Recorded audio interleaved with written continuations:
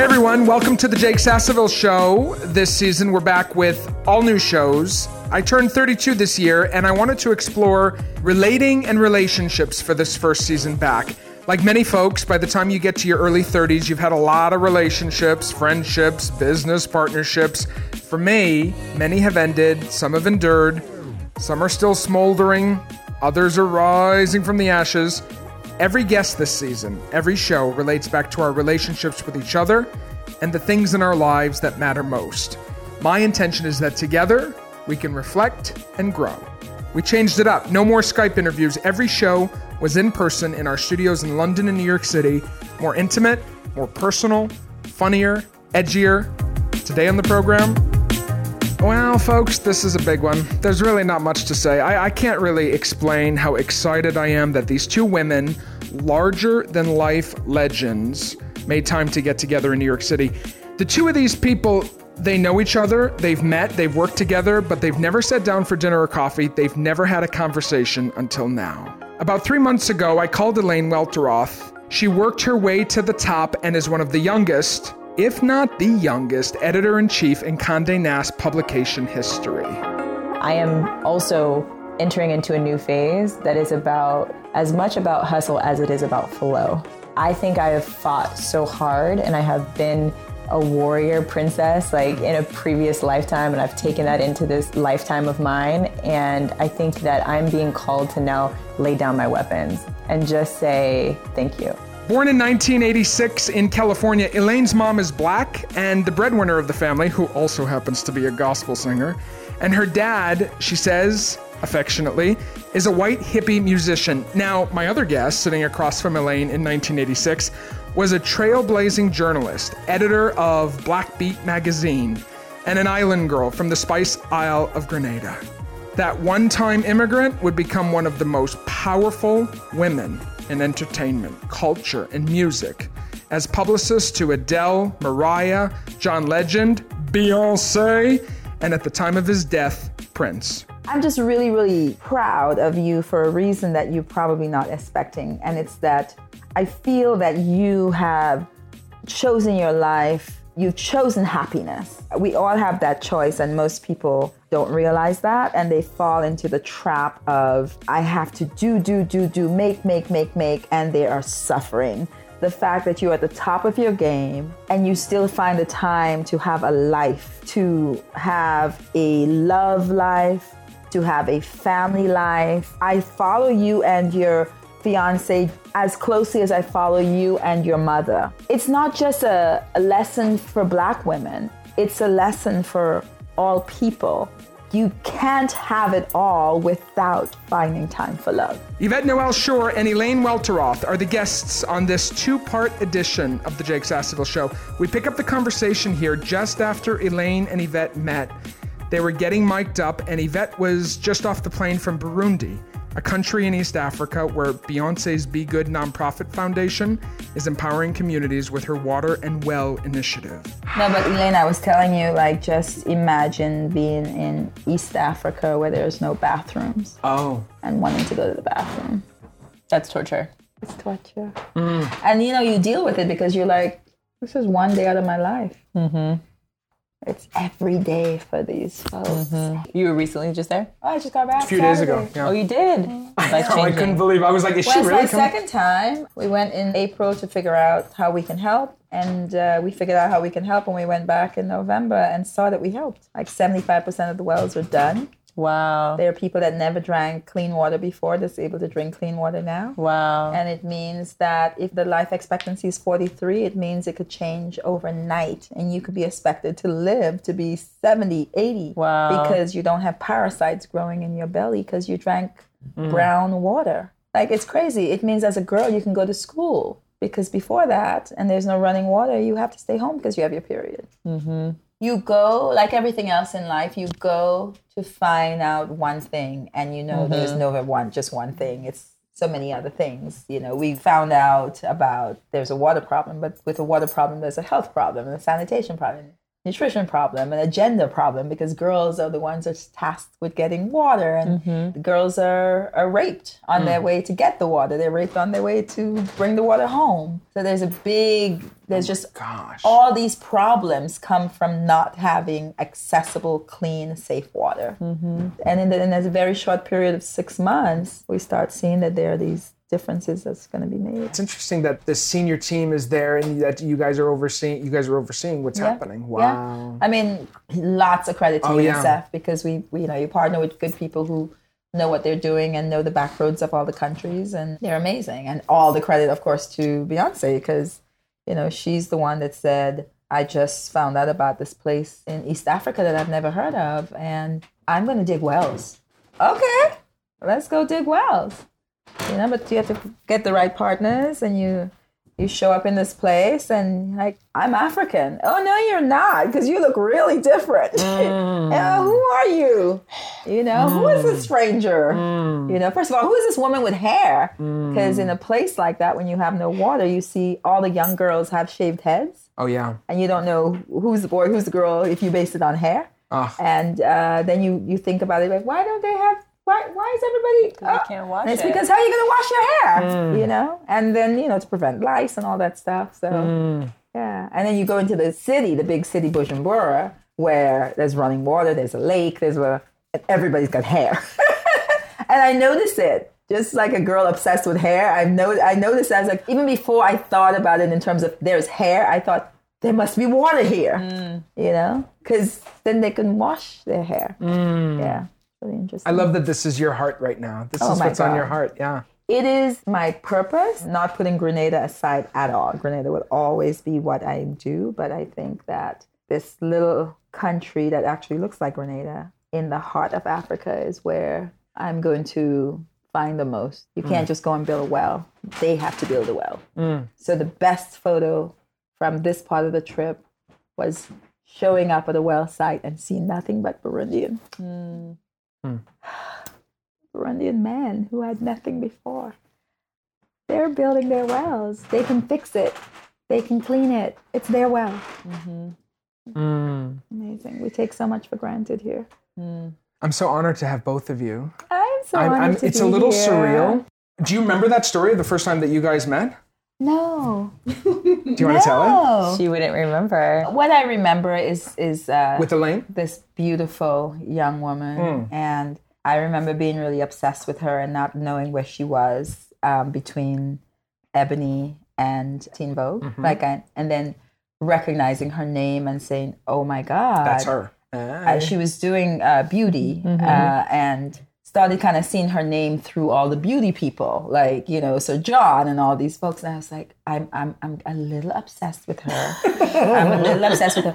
So there's so much about, it's so weird for me to tell you all these things, because I say it to your Instagram. Like I literally say, there are two women on Instagram that they are like my best friend in my head, and it's Elaine, and it is Bosoma San John, who badass bows.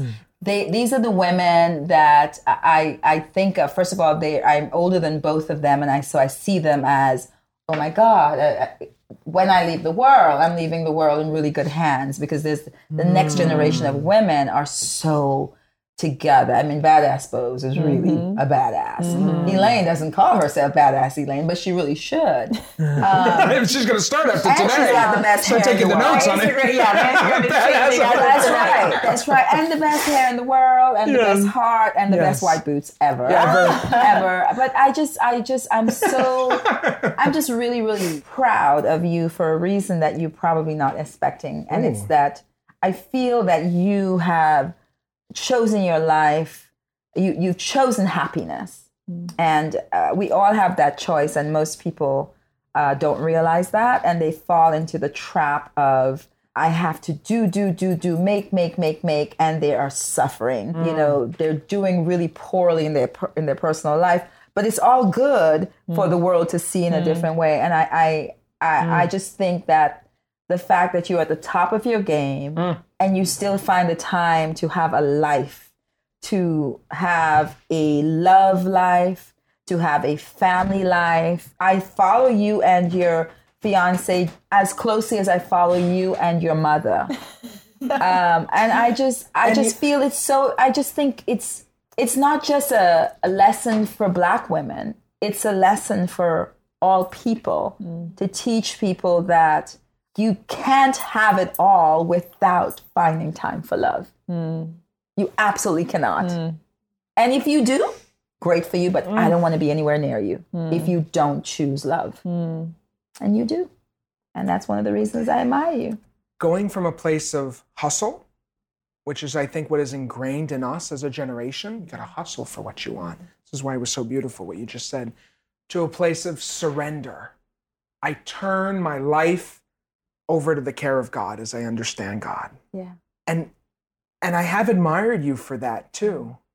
And I think it's really powerful to be so successful in your 20s and now 30s. 30 right now, right?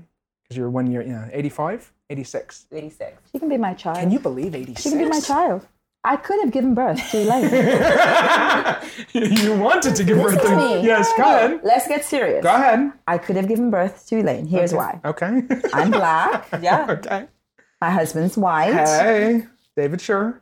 I'm just My saying. mom is Black. My dad is white. I'm just saying. Elaine could have been our child.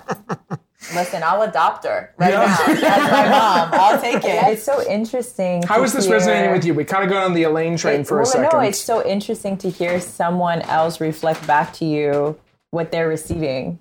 Inadvertently, it's not like I haven't like branded myself this way. But for you to receive that is like, wow, God's using me. And you talk about hustle and this generation of hustlers and girl bosses.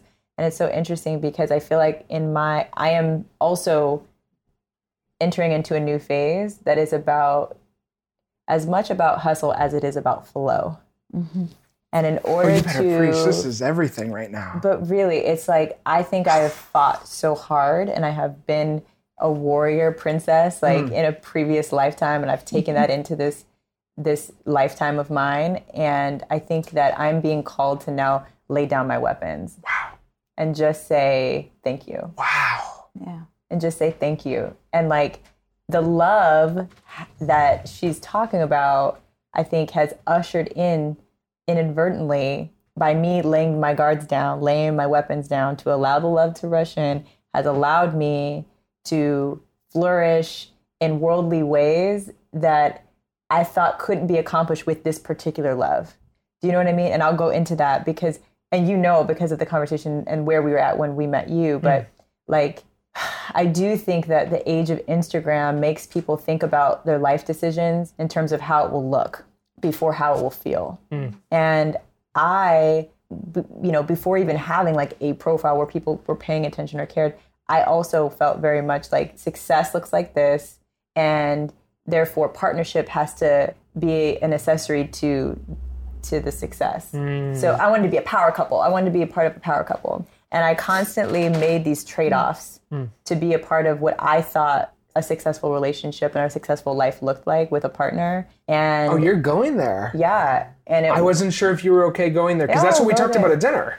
Is that what we? Yeah, you have to remind me. But I remember feeling ultimately bankrupt emotionally. And it wasn't until I allowed, so Jonathan, who's my fiance right now, and who she's talking about in the love department.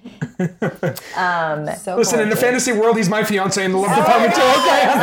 Jonathan is all our fiance. Oh my God! This team's his head's gonna explode when he hears this. But the reality is, Jonathan, I give Jonathan a really hard time. We know. A really hard run from his money. We had the whole council at the table. We didn't know if it was going to last. The team was fighting for Jonathan, and thank God for Jonathan keeping the stoking the flame. Because long story short, I won't tell the whole love story, but we all come with baggage, right? And I moved 3,000 miles away from home to be successful by any means necessary, and to kind of shed the skin from my home of, some failures, And not that I don't come from an amazing family, and it's not like I grew up dirt poor or anything, like, you know, but there were things about the family structure that I grew up in that I didn't want to translate into my life. And so I was dating this 50-year-old man. I was dating a Harvard Business School guy. Then I was dating this like 50-year-old man, wonderful man when I was 25, wonderful man. But I think that the security that he represented on some level had a lot to do with my safety in that. This is what it was. Yeah. And then here comes Jonathan. Yes. After that. And so my family, my dad is a white hippie guitar playing guy who never made it as a musician and is a recovering alcoholic, for years, and my mom is a gospel singer, but she's also the breadwinner. And I'm like, the last thing I would ever date. Yes. Is a struggling musician. Yes. Like my brother's a punk rocker, trying to make it happen, working odd jobs. And like, listen, live your best life. I'm moving to New York and I'm creating my own best life, and it's not going to look like this. Okay. Right? So I'm dating these other men that look nothing like my dad or my family. And then Jonathan comes along, who I've known since I was 12. Childhood, yeah. Wow. But we never dated or anything. And he was always the guy in church that I was like, that's the guy you marry. Like, he was going to be a scientist. He was like, I remember he went to Stanford and studied, he was getting a PhD in immunology, and he was studying the cures for cancer with like rats and I'm like, I just live for a nerdy dude. Yes. Like, yes. you know what I mean? I live for it. Like, secure the coins. Okay? This is like cute, right? And then I could be the creative. Yeah. And I could be whimsical with my life, whatever. And so Jonathan lands in my New York life right when I'm coming out of the breakup. And we instantly connect. And it's just like, it was just like, yes. And so we end up dating. And then right when I get comfortable, like right at like the 7-month, 8-month mark. And what happens? This fool. Yes, leaves his job. J-O-B. In technology. And decides, this is not what I signed up for. And guess what he says to me? To be a musician. Guess what he says to me? I want to be a musician. He like literally, I always tell him, you were like Clark Kent. You showed up in the suit and tie, and I was like, yes! And then you got me, I'm your dad! I'm your dad! And I was like, no! I'm your dad. Oh and it was sort of like this reckoning, like, am I going to choose to deal with a broke? Like, I'm going to deal with, I call him a broke, not him, he's not. But no, but at the time, poor man. I'm going to deal with a poor man. Is this going to be my life? Like, am I going to do this? Oh my gosh. And as much as I consider myself a faithful person, a spirit-led person, somebody who is not at all caught up in this world and like not superficial, and I follow my heart and I'm about good people, and if any of my friends decided to quit it all and to do something super random, I would freaking give them my bed to sleep in. And that's the best part of it, though, talking about it. Yes. Because I was like, I am a good person and I'm not a superficial person, but there is something about this is really bringing up a lot of fear for me. And I want nothing to do with this lifestyle that he's choosing. And I just want him to just be this other person that I met. And we had a lot of reconciling to do in order to get to where we are now, where I am like, my promotion, my success would not have happened if I didn't crack open my heart and accept him for who he is and allow him in to help me get everything that we have. It is ours. Like, as I have achieved in my career, I am so clear that it is not for me. It is because of and for us both. And like, I like that the change, the 180 that has happened in my heart is honestly, I think, the reason why I've attracted good things to me in my career. And so like, it's honestly been the best lesson learned for me. It's like, accept the higher calling, even if it seems like it's not going to work out, even if it seems like the shady path, it's like trust God. He's going to do it better than you could yourself. And I've tried so many times to plug and play a different type of guy that was my cookie cutter. It doesn't work. And I got blocked. Yeah. I got blocked in other areas of my life. Yeah. And this has been like watershed after watershed after watershed. He's a good man. He's the best man. He's my best friend. Yeah. The thing that I wanted to ask you at the table that it now seems like you stepped into, we had a very special dinner, as you can see. It was a very dear, and it was a beautiful time, is, can you accept, because you were all these projections. I remember you, since you're talking about it, I'm just going to go. Yeah. All these projections of, okay. I want him to be this and that and this and that. And all I wanted to say to you is, can you accept that the security that you're seeking outwardly is inside? But I couldn't say that to you, Elaine, at the time. I couldn't say it because I wasn't ready. You weren't ready. And that's okay. And there's no judgment on that. But I was hoping after we left there, and I was praying because there's two beautiful people. I had just met a beautiful person, and Jonathan I had known for a few months. And I was hoping that, because the real work of life is to recognize that what it is we're seeking is actually inside the whole time. That's the gem. And I think so many girls need to know that. Like, I think there's an unconditioning we need Girls to and do. boys. Girls and boys. Yeah. But particularly in this generation of like girl bosses, what we're not talking about is that counter narrative, which means you are going to be maybe the breadwinner. Yeah. Are you ready for that? Right. Can you accept that?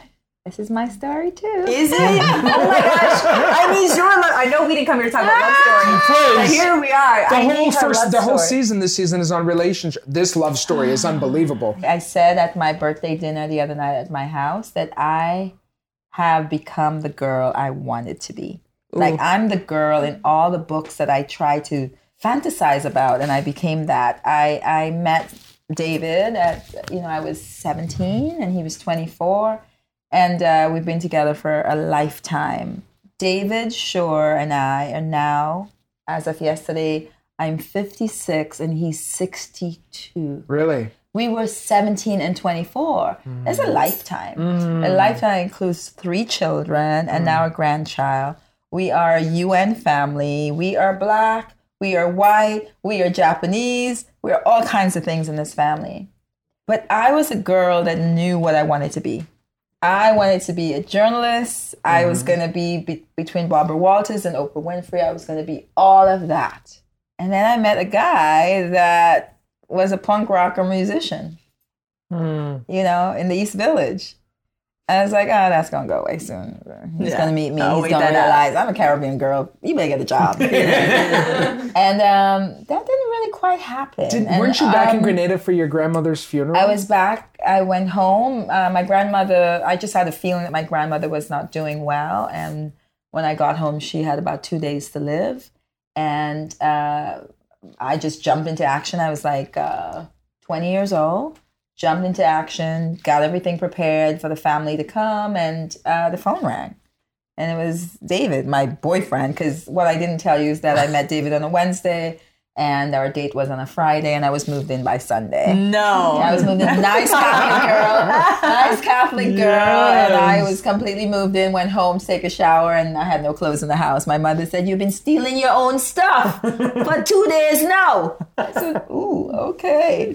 Everything was gone. But the phone rang and I answered, and I thought maybe it was a relative that wouldn't be able to make it to the funeral. It was my husband, and he basically said, "You should marry me when you get back." And I said, "Yes, but when I get back, your ass better be on your knees asking me for yes, And wait, how long had you been dating at this point? I met him at 17, and I was now 20. I thought she was going to say Wednesday. No. Yeah, now I was 20, and we got married when I was 21. Okay. Yeah, and, he, good guy, amazing guy from day one, but I think when our son was 3, I just said, oh, my God. And I never really talk about this. I talk about it with my friends, but I don't really talk about this part of our lives at all. But as I get older, I realize it's such an important part of our lives because it really cemented who we were as individuals and what we became as a couple. We had a relationship before all of this that was great, but we had a greater relationship after we discovered who we were as individuals. We were 2 little kids playing house, and then we became grown-ups and needed to get it together. But I did something that, in hindsight, I think maybe needed to be done. I walked away. I did a very grown-up thing at a very young age. I said, David, what you really want to do is explore being a musician. That's what you really want to do. How dare I step in and make you a husband and a father and all this responsibility that you're not ready for? I'm going to walk away and you're going to figure it out. And then he said, you're not going to leave me. I said, watch my ass go out the door. What you mean I'm not going to leave? And then this Caribbean pride took over and I was like, I'm out, and I think... You did leave. I did leave. And you had a 3-year-old at that point? Yes, Michael was... So you left after Michael was born? Yeah, I left after Michael was born. Learning new things today. Yeah. Wow. I left. Begged my mom to come live with me because obviously I still needed to work. At the time, I think I was at Blackbeat Magazine. I was the editor of Blackbeat Magazine. And I was running the magazine, and I had this child in school, and I just said, Mommy, you have to help. And Mommy came. She was already sort of retired, and she came and helped me, and I continued my life and never said anything evil about David, just was hopelessly still in love with him. And then, I don't know, it was Michael's birthday and I was at work and the phone rang and I knew it was him and I said, hi. He said, hi. And he said, meet me at Macy's. I was like, oh my God. Now, you have to understand that Macy's is where I would always hide. Like when I had some money, I'd be like, I'm going to Macy's. Mm-hmm. So he knew that I was like one of my favorite places in Herald Square. And he said, let's meet at Macy's. And we went to the cafe and then it's as if nothing had happened. We just sat there and talked and talked and talked. And then I said, let's be grown. Let's find someone to counsel us. Let's sit down and have counseling and just figure out what went wrong and how we're going to get it back together. And then we were down at City Hall renewing, getting another marriage license and getting it all together. And then the girls came. Mm. The girls were a part of our new wedding. Like the girls, Mika and Milan were like non-existent, and then they came and our lives really were like, oh my God. But I think what truly, truly happened is that we just became individuals. We were sort of trying to be in this relationship immaturely. And I think once I grew up and he grew up, we were able to come together because nothing really could pull us apart. We were really glue. We were really glue and glue. And nothing could really pull us apart but ourselves. Mm-hmm. Nothing. Like, because we had outside forces calling us all kinds of names. Black men hated me walking down the street with this white punk rock boy. I got called lots and lots of things, and that could not do anything for me. I was just like, when the door is closed, honey, I'm with David Bowie, so you need to shut up. And he looked like Bowie when he was younger. Bowie when he was younger. Kind of looks like, like the soccer dad right now, but he's my soccer dad. You grow, you evolve. I read someplace where when you're together for a long time, you start looking alike. And David and I would always laugh at that because he's as white as I am black. Mm-hmm. And we would just laugh at that. We're like, Jesus, we're never going to look alike. People will never be able to prove to people how long we've been together. What we have been able to prove to everybody is that you don't really look alike as you've spent a lot of time. You just become alike. Mm-hmm. There's just things that just make sense. Like, we're the gloves, he's a great man. I think that every single day I look at David, I say, I won the lottery over and over again. There is a man in my house every day that says to me and says to his daughters, hello, beautiful. And it's not about what you look like, what shade of lipstick you're wearing. Mm-hmm. Like, he sees through your heart. That's who I want in my life. Mm-hmm. That's who I want to build a life with. That's who I've built a life with. Mm-hmm. That's who is there when I'm sick. That's who took everything over when our house burnt down and says, hey, I'm going to rebuild this house for you. And it's going to be a better house. It's going to be the house you want. And this is the man who, when there was and continued to be a rash of killings of black men, felt it the way a black man would feel it. He has a black son. Mm-hmm. We sat and he cried, like, this better never be our son. Mm-hmm. What do we do to protect our son? Mm-hmm. Our son is married, lives with his wife and his child. And this man worries about him because we taught our son to question authority, to live in your skin. It's a good man. It's a good man, a good dad. He's a better mom than I am. He's a better mom than I am.